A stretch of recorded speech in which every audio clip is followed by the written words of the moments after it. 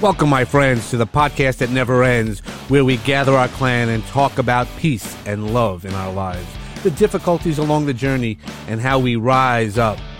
We will experience a little thing I call Kluberty together, find our sweet spot, and planting our seeds to watch them grow in our magic garden. I'm Uncle Dave, and our transformation starts right here.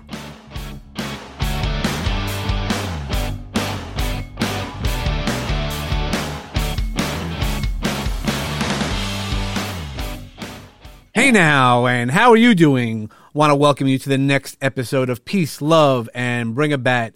Today's guest is Frank Romeo. He's a very special man who I've met a bunch of times. And wait till you hear his story. His story is one that will inspire you not only as you are presently, but also when you start thinking about the bigger communities. Now, Frank, how you doing? I'm good. Thank you for having me, David. I appreciate it. Appreciate your time. Appreciate your time and appreciate your service. So one of the amazing things about Frank is he was a Vietnam veteran. He still is a Vietnam veteran. And we'll let him explain what that meant to him. But why he's on as a guest today is he just launched a documentary called Walk with Frank. And that, of course, who else would he be walking with? But the challenge is the walk is related to PTSD and how veterans and non-veterans deal with PTSD. Though Frank focuses on veterans, a lot of the things that he teaches and speaks about can be dealt with from everybody who's dealing with PTSD. Now, Frank, how'd you get started? Because let's explain to the audience, how you walked across. We're going to talk about how you walked across New York as a 70-year-old man. I don't know how many younger people could walk across New York, starting in Buffalo in the middle of the winter. So right. Well, first, to get that out of the way, why just start in February? And I do education programs. So students throughout New York State and really a lot of places throughout the country were following me as a lesson plan. So I would post every day. I'd put up videos, selfie videos. I had a camera crew following me. We went into homeless shelters, and the concept was to get the walk finished. I had to make it from Buffalo downstate to Long Island, to my hometown of Bay Shore. Approximately, I zigzagged across the state. New York State is not 750 miles wide, but we zigzagged across the state. To get that out of the way also, people question, New York is not that big. Well, no, it's not. But if you zigzag for strategic reasons, so we covered that amount of miles. And the idea was to finish up by June before the end of the semester. And basically, so the students could finish up early in June. So I started February 22nd, and I finished up the welcome home. Last 2 miles was June 8th. Yep. And so it was cold. I can't imagine. I know I've been upstate New York during the winter, and that isn't fun. But you walked it. So I want to really reemphasize that he walked this. That he treated himself as a homeless veteran, as a homeless person through this walk. And how come you chose that instead of just making these stops? Yeah, I registered with the Homeless Coalition as a homeless veteran. I wanted to be able to get into the shelters. I wanted to be able to touch base with our homeless community, not just veterans, but the general homeless community. I wanted to be able to give them a voice. Basically, let them tell their story.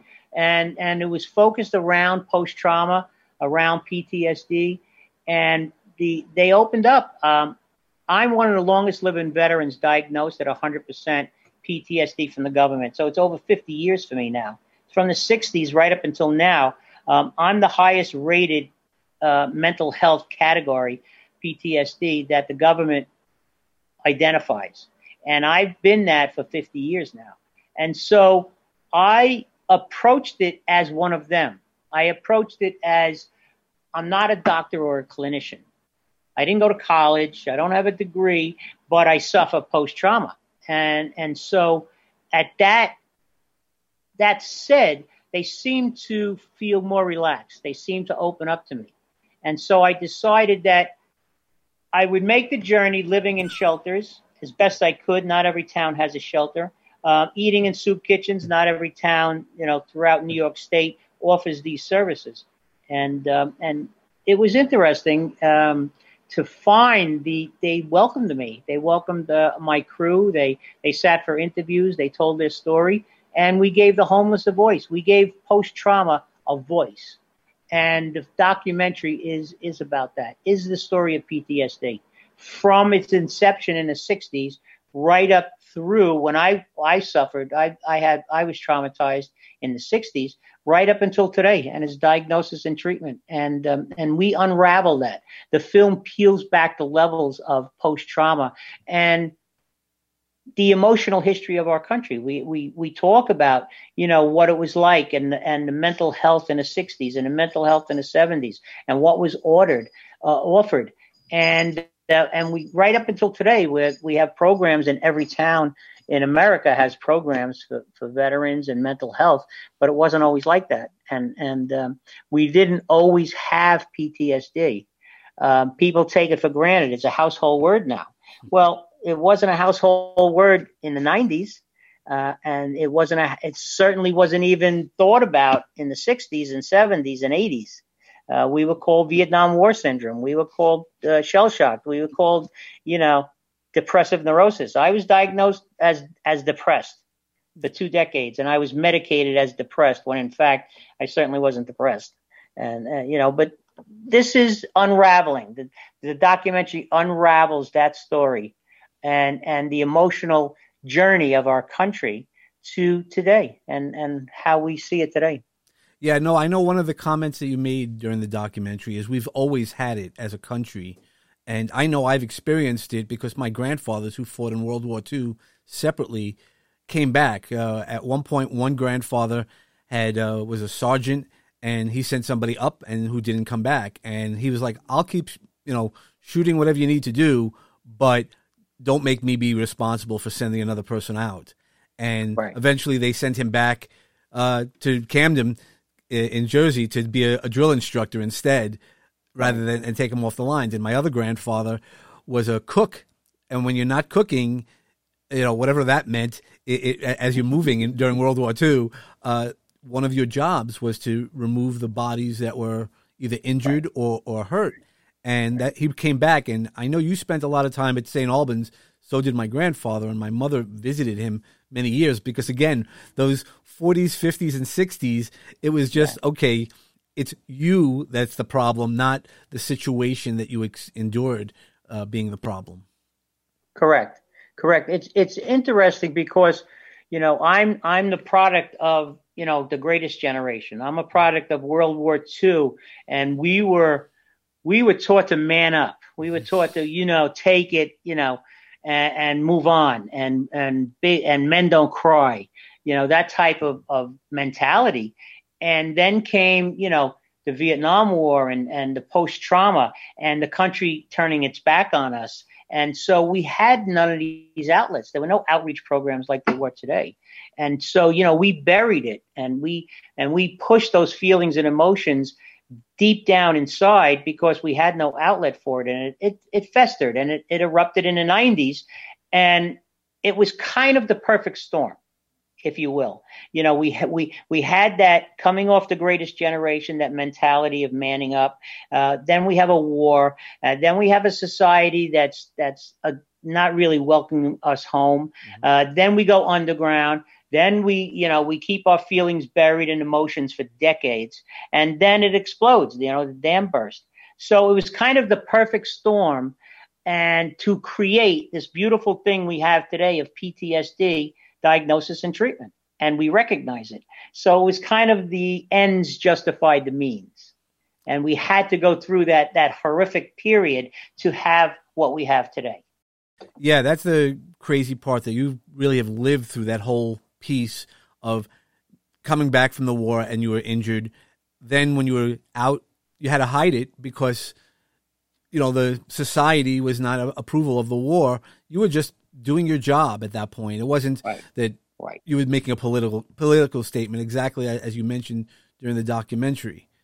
And then having to live through life with those sort of memories behind really slows you down.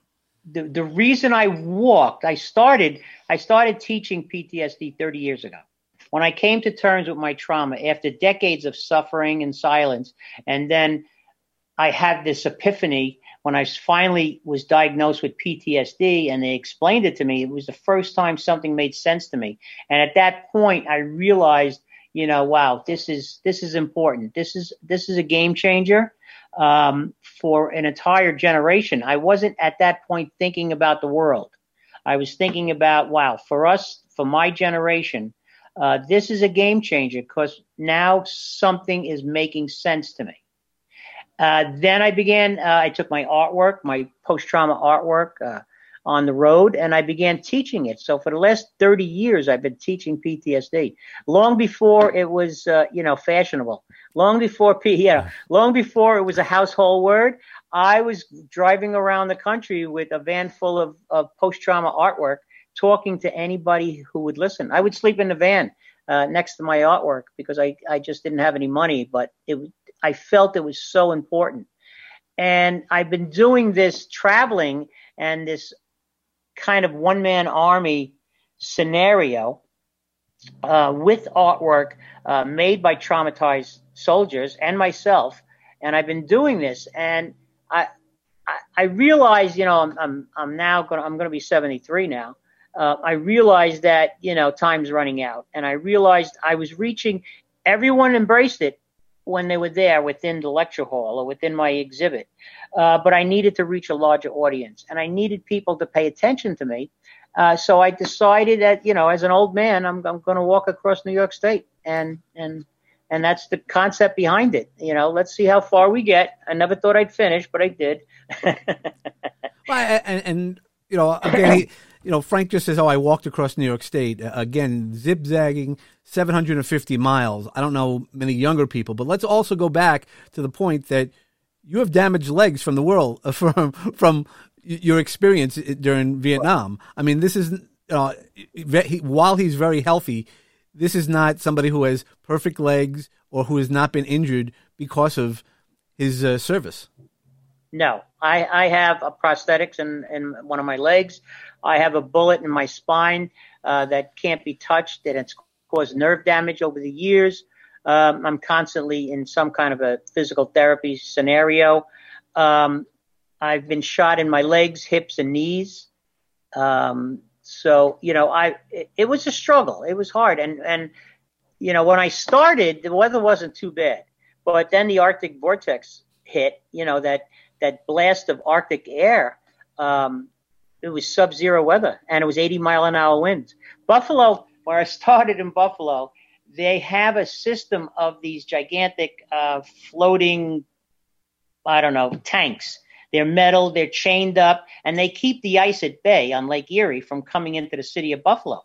Well, the 80-mile-an-hour winds broke this barrier, and they all floated away. And there was an 18-foot high wall of ice approaching the city of Buffalo that came within feet of their beltway around the city. Wow. And that's how cold it was. The Niagara River was frozen. Niagara Falls was frozen. And that's how I started the walk. And, it was hard enough doing it.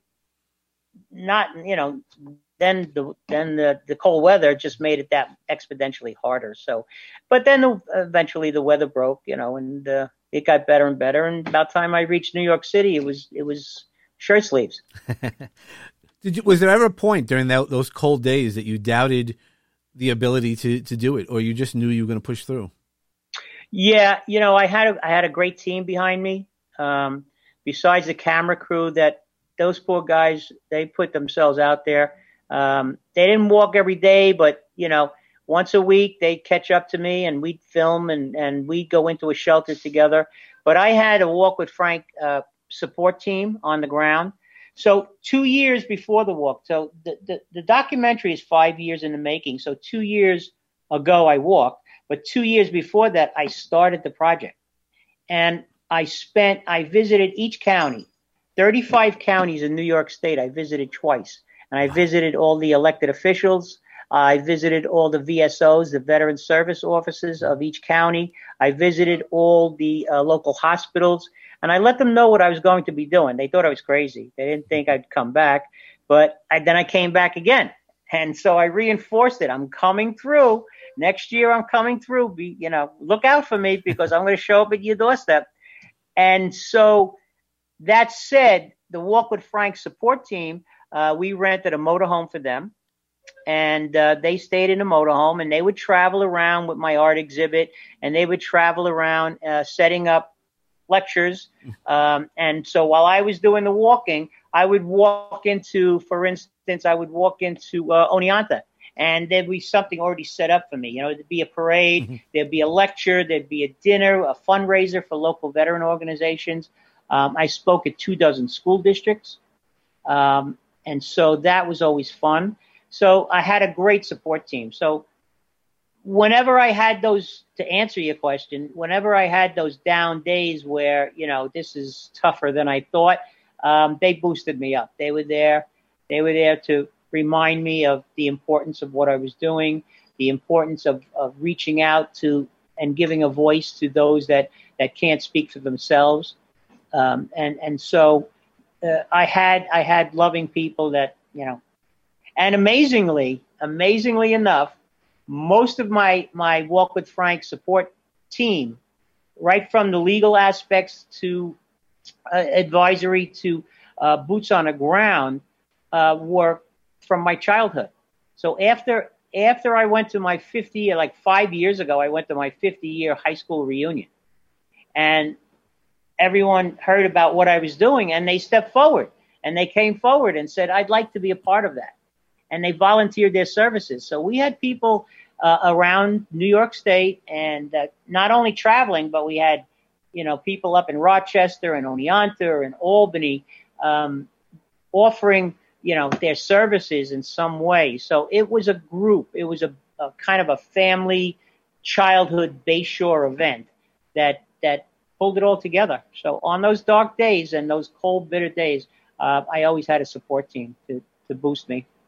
Yeah, no, I remember that one of the first nights for one of your fundraisers with our mutual friend Danielle Antra, right at the Medium, and raising funds. And I was like, how is this guy going to do it? And meeting you at that time, I was like, all right, he thinks he can do it. God bless him. I'll support it, and always be there to support it. And to watch the documentary was so inspiring. I mean, I think I texted you right after I watched it.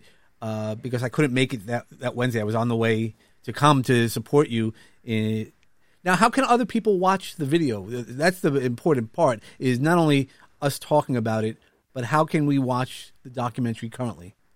We've just finished, this week, we just finished up a week-long virtual event. A lot like yourself, a lot of people couldn't make it to the premiere, the New York premiere.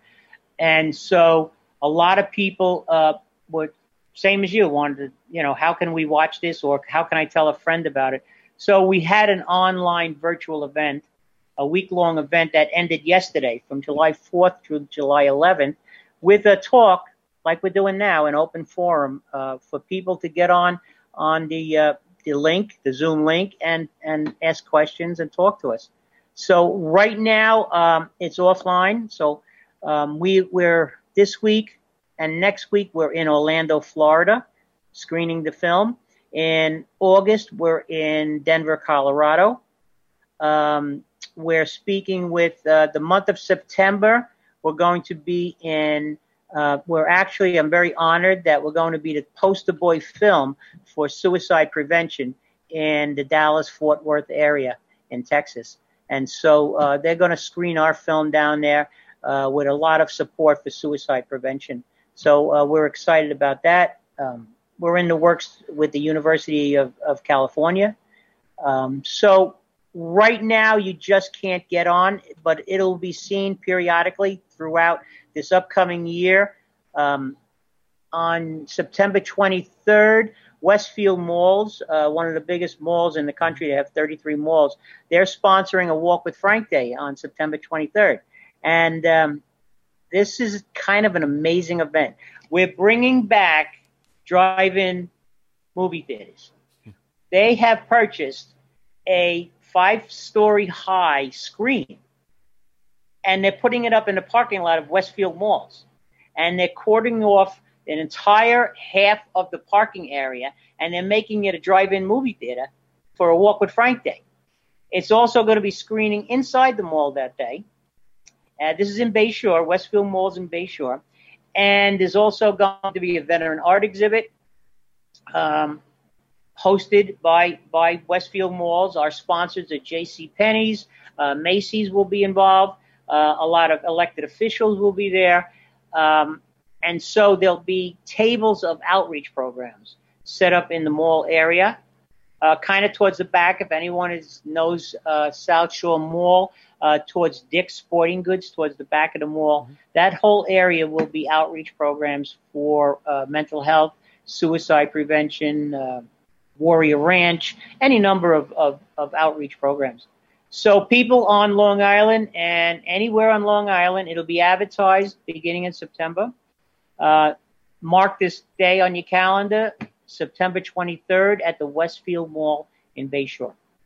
Yep, no, and we'll keep pushing it out. You know, if you want to send me all the links to, so if anybody who's local, I mean, I do have listeners that I know of in Texas and things like that, in Colorado. Great. So, you know, we'll just keep pushing it out. And definitely September 23rd, I'm going to put it on my calendar, and we'll make sure that we're there to support. We're talking to Senator John Brooks, mm-hmm. And he is the chairperson for the Senate Committee on Veterans Affairs to have a screening in Nassau County. Hopefully, we're approaching Hofstra, and maybe Hofstra will host it. Yeah, Hofstra's very good. And Senator Shelley Mayer, the chairperson for education for New York State, in Westchester. So we're hoping to have another screening in the Mid-Hudson Valley and Westchester area coming in the next couple of months. So we have a lot of things in the works. Literally, the film has been out less than a month. It was only released the end of June. And we've got so much feedback from all over the country already. IMDb has us listed on their site so people can go on and read about reviews on the film. So if anyone has seen my film, please go on IMDb and post a comment, please. Yep. Now, you had mentioned about your Art of War that you created years ago. Can you explain to us just how that came about and how that's helped you? Yes, the Art of War. When I came to terms with my trauma, when I was first diagnosed with PTSD after decades of being Vietnam War syndrome and depression, and they finally came to explain to me about PTSD, and I had an epiphany, and I began to relive all my experiences. Something made sense to me, so I began to relive all my experiences, and the movement of my hands helped to get my story out. And I began doodling, and each doodle had a story. Then one day, without any prior training in my life, I picked up a paintbrush and a canvas, and I began making paintings, oil paintings, and I created this art. And in the beginning, I hid it away. Now, I've been conditioned, being a Vietnam veteran, we were conditioned not to express our feelings and emotions. And this artwork was very powerful, and it told my story. It was like my journal or my diary, except instead of using words, I was creating pictures. And so I wasn't conditioned to be open yet. And so I hid my artwork away, and it wasn't meant to see the light of day ever. And then eventually it was discovered, and I was dubbed the closet artist by the local newspapers. And then I realized how important it was. We were documenting. I was documenting the emotional history of our country in art. It told a story of this generation of men who were shunned by society and left to their own devices, and now began creating artwork. I began searching out other artists, other Vietnam artists, veterans that were creating artwork. A group of veterans were getting together in Chicago and showing their artwork. So I flew to Chicago with my artwork.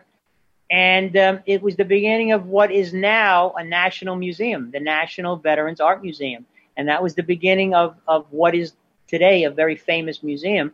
My artwork is part of the permanent collection there, and we were one of the beginning artists. With that, I began teaching, and I began, again, putting my artwork in my van and traveling around the country and anyone who would listen. So I created this curriculum, the Art of War. That was my first curriculum, was called The Art of War. And students would come through my exhibit, and they'd see this very powerful artwork. I mean, they really didn't need me to speak. They could look at the artwork and go, that's kind of powerful. This guy's had a difficult day. But then I would back it up with a lecture. I'd do some workshops. And so I started The Art of War. It caught on. Everyone embraced it.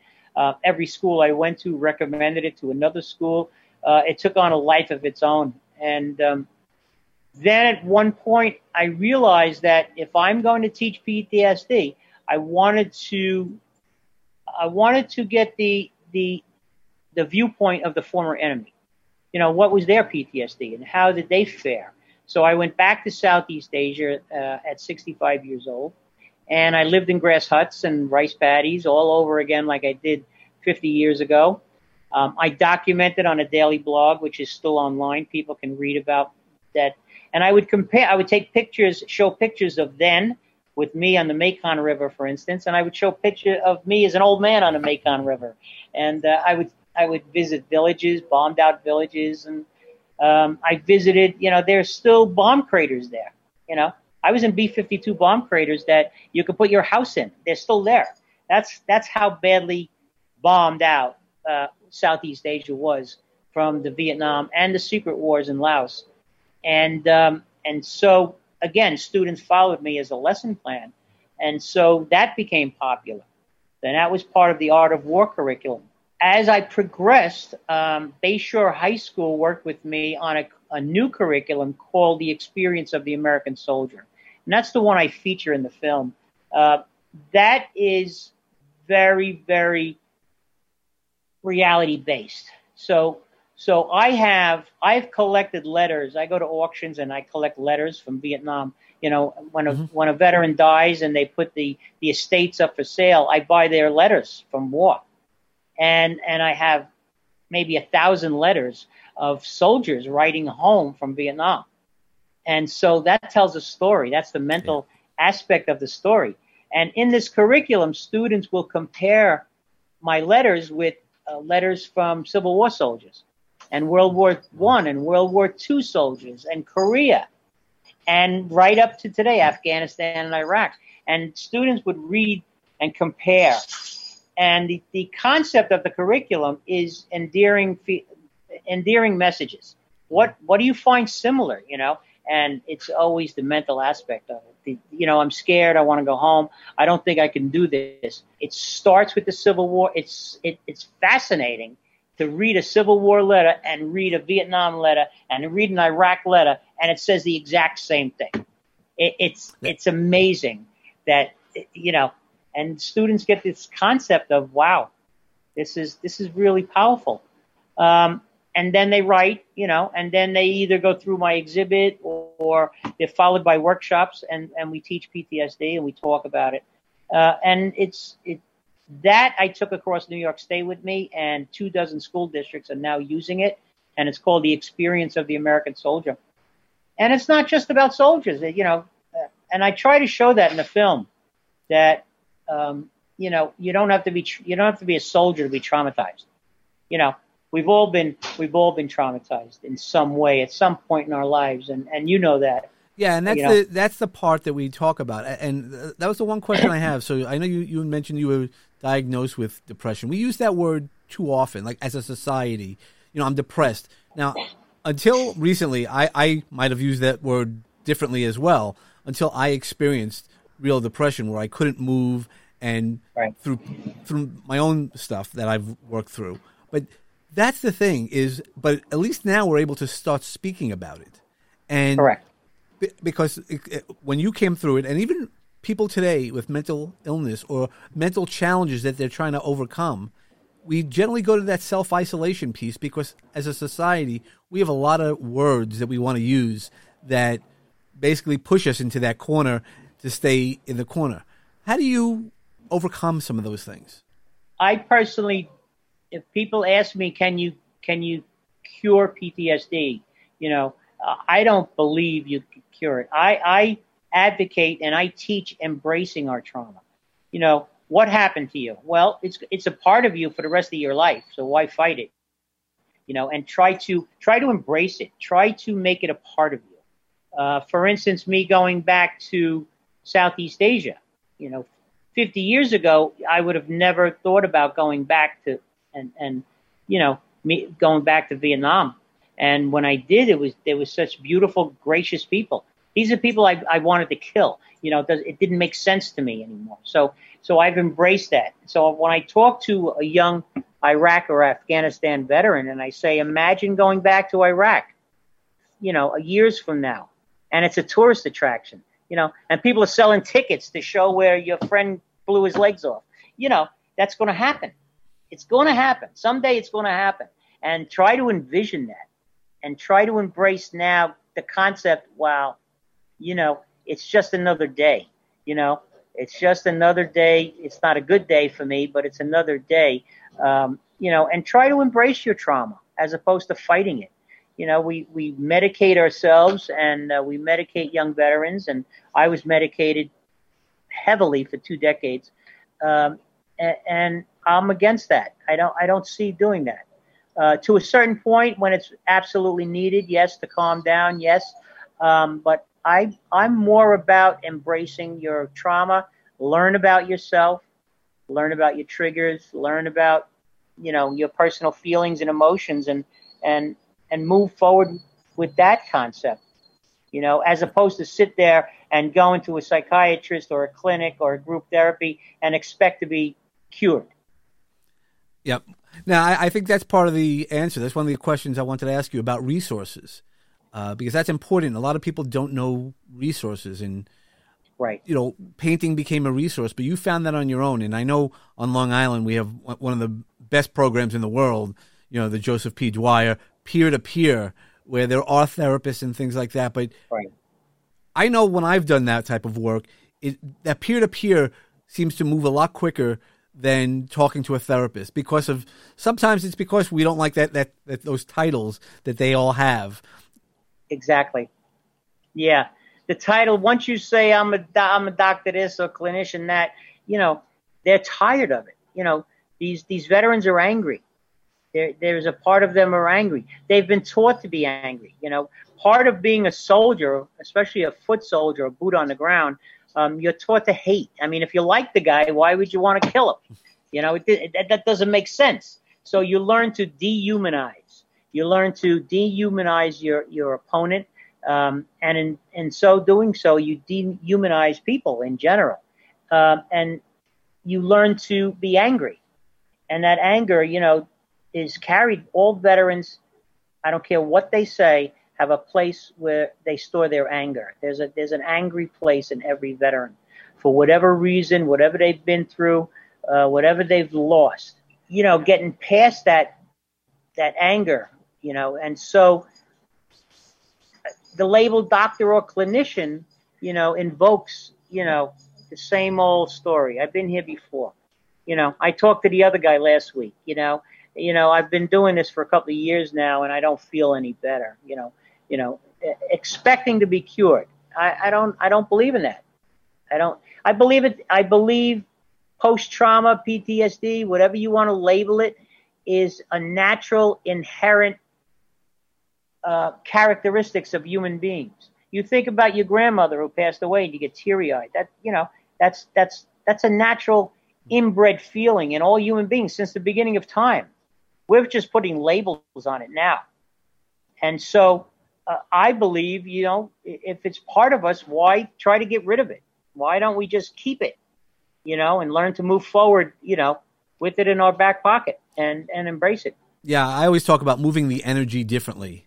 So, obviously the situations that you were through, I don't ever want to imagine them, and it sounds like you've been able to do that, move that energy differently. Not that it didn't happen, but how you can go back to Southeast right. Asia and be able to accept that and really receive the blessings of being able to see that in a better way. Right. Right. And it was amazing that, they have dealt with their trauma openly. I went to the killing fields in Cambodia, which, not to get into a history lesson, but, the bombings opened up the toppling of the government from the American bombing campaign, opened the door to the Khmer Rouge, which opened the door to genocide. I stood in a room of 9,000 human skulls. They're just piled up in a room. And you stand there in awe, and that's an exhibit to them. They're openly showing. They take you on a walk of, kind of a walkabout in the fields. And, after a rain, the bones are still sticking up in the ground. So they openly show their trauma. In Hanoi, the northern part of Vietnam, which was at once North Vietnam, they have the Reunification Museum, and they show genocide openly, but committed by both sides, by the Americans. Interrogation techniques where you have two Viet Cong and you throw one out of a helicopter, and they show things like that. The Malay Massacre, and they openly display their trauma. Here, we don't talk about it. The stigma surrounding it, we don't like to talk about mental health here in this country or in the Western world. Right. We don't like to talk about mental health. So I begin on my walk, no matter where I went to a lecture. Of course, the people knew who I was. I'm Frank Romeo, but I still start every lecture with, my name is Frank Romeo, and I have mental illness. I state it. Matter of factly, we have to say it. You have to say the words out loud. You can't keep it, sweeping it under the rug. You have to begin to say the words mental illness out loud and start the conversation. Yeah, I think that's right. You have to own your story, and whatever got you here, that's not, a lot of the things that you've done in the past is not who you are today. It's brought you here along this path, along this journey. Now, So your journey has taken you a lot of places. I mean, you were a winner of the New York State Liberty Medal, which is the highest civilian honor in New York State. And, you're helping people. And I know that that's really the prize. That's the medal for you, is being able to help, as you said, not only Vietnam veterans release some of this stuff, but also the current people who are coming back, because that's our big transition as we come, as you. I have never done that. I'm not a veteran, but as people have transitioned from being in the military to outside the military, it's that hard transition, because you go from I hate you to you have to love everybody. You're back in society. Right. It's a just people, civilians cannot imagine. Well, maybe now they can imagine. I think first responders now, and coming off a pandemic, you have an idea of what's going on with police, and you have an idea like there's a war going on around us. So we're not oblivious to it anymore. The Vietnam War was the first war fought on the 6 o'clock news. Every night in the 60s, all of America sat down in front of the TV, and they would give the body counts. That's how they determined if you were winning the war, by body counts. And they would show what was going on there. So it was kind of reality. The first reality show was the Vietnam War. Well, the pandemic was another reality show. It's on the news. It's in our face. So people can now get a concept of, that ICU doctor and nurse, in there with countless people dying every day, has to come home and make dinner for their daughter or son, and still try to maintain their life. So we're getting a glimpse of what it's like to be in war. Of course, no one's shooting at you, but, the disease is attacking you. So that's kind of the closest thing I can relate to associating with the feeling of what it's like, and the transition, and coming home, and everything has to be good, and you have to smile for your children, and, and hug your wife, and, so it's exponentially so much harder when people don't understand. And then you get to the family unit. I talk about the family unit in my film, and the biggest advantage, the biggest cure for mental illness is the family unit. And without it, you're not going to survive. You need to have a family, and that looks different for different people. In the homeless shelters, I make the reference that these men help each other in the homeless. They're homeless.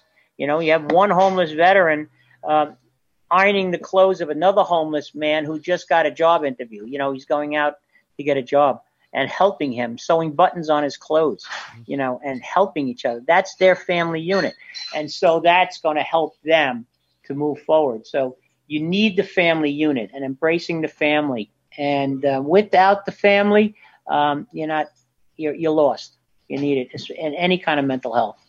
Yeah, well, you always need that support, and the family could be everything. As you said, these are not biological together. They're not married, but they're together as a team, and by working together as a team is really what lets us all. Now, I've taken a lot of your time, and there's one quote that, as you were saying before, that I think we all should focus on.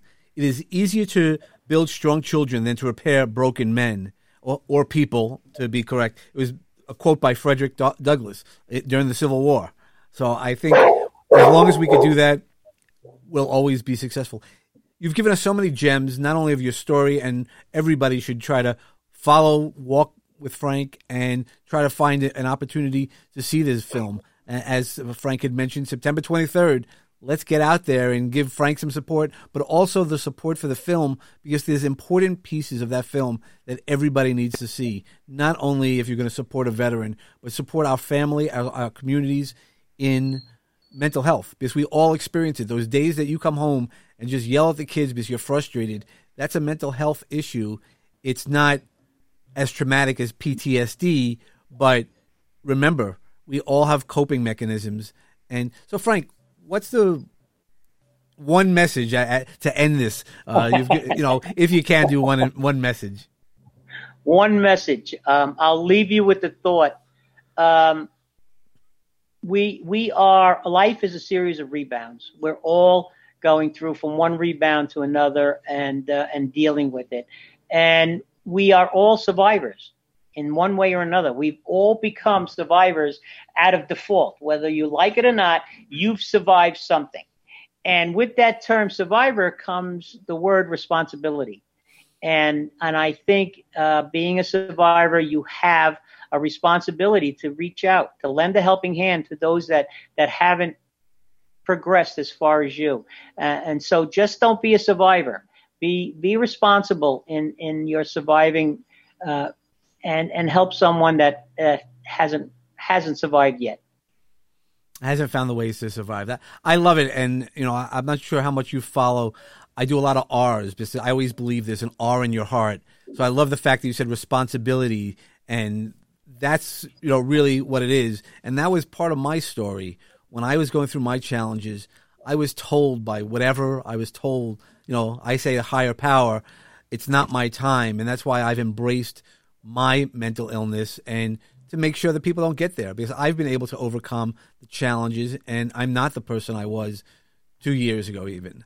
I didn't waste 2 years of my life. I have used that to embrace it. So thank you so much for the responsibility, for your walk, and just being you. I can't wait to see you again live, and we'll catch each other during the summer. But I know I have a message with Barfly. Our friend Stacy, when I was talking to her earlier this week, she said, don't mention my name, which I was like, I told you I was going to mention your name. But she said, tell him Barfly sends her love. And we will definitely connect again, sir. We're really a couple miles from each other. Anything that I could do to support you, not only in this effort, but I work on the island helping veterans, and I'll always be there to support you. Thank you so much. I appreciate it. Peace out. God bless. Bye. Thank you.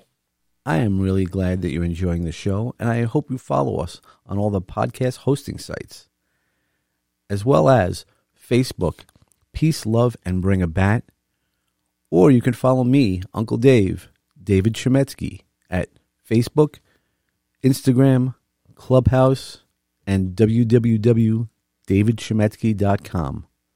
I also would enjoy for you to contact me if you want to just have some feedback. You need somebody to talk to at peacelovebringabat@gmail.com.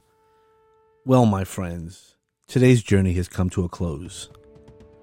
I hope the seeds of peace and love continue to grow for each one of you. Remember, the peace and love surround you that will assist you to rise again. And don't forget to bring a bat for what you believe in. Namaste.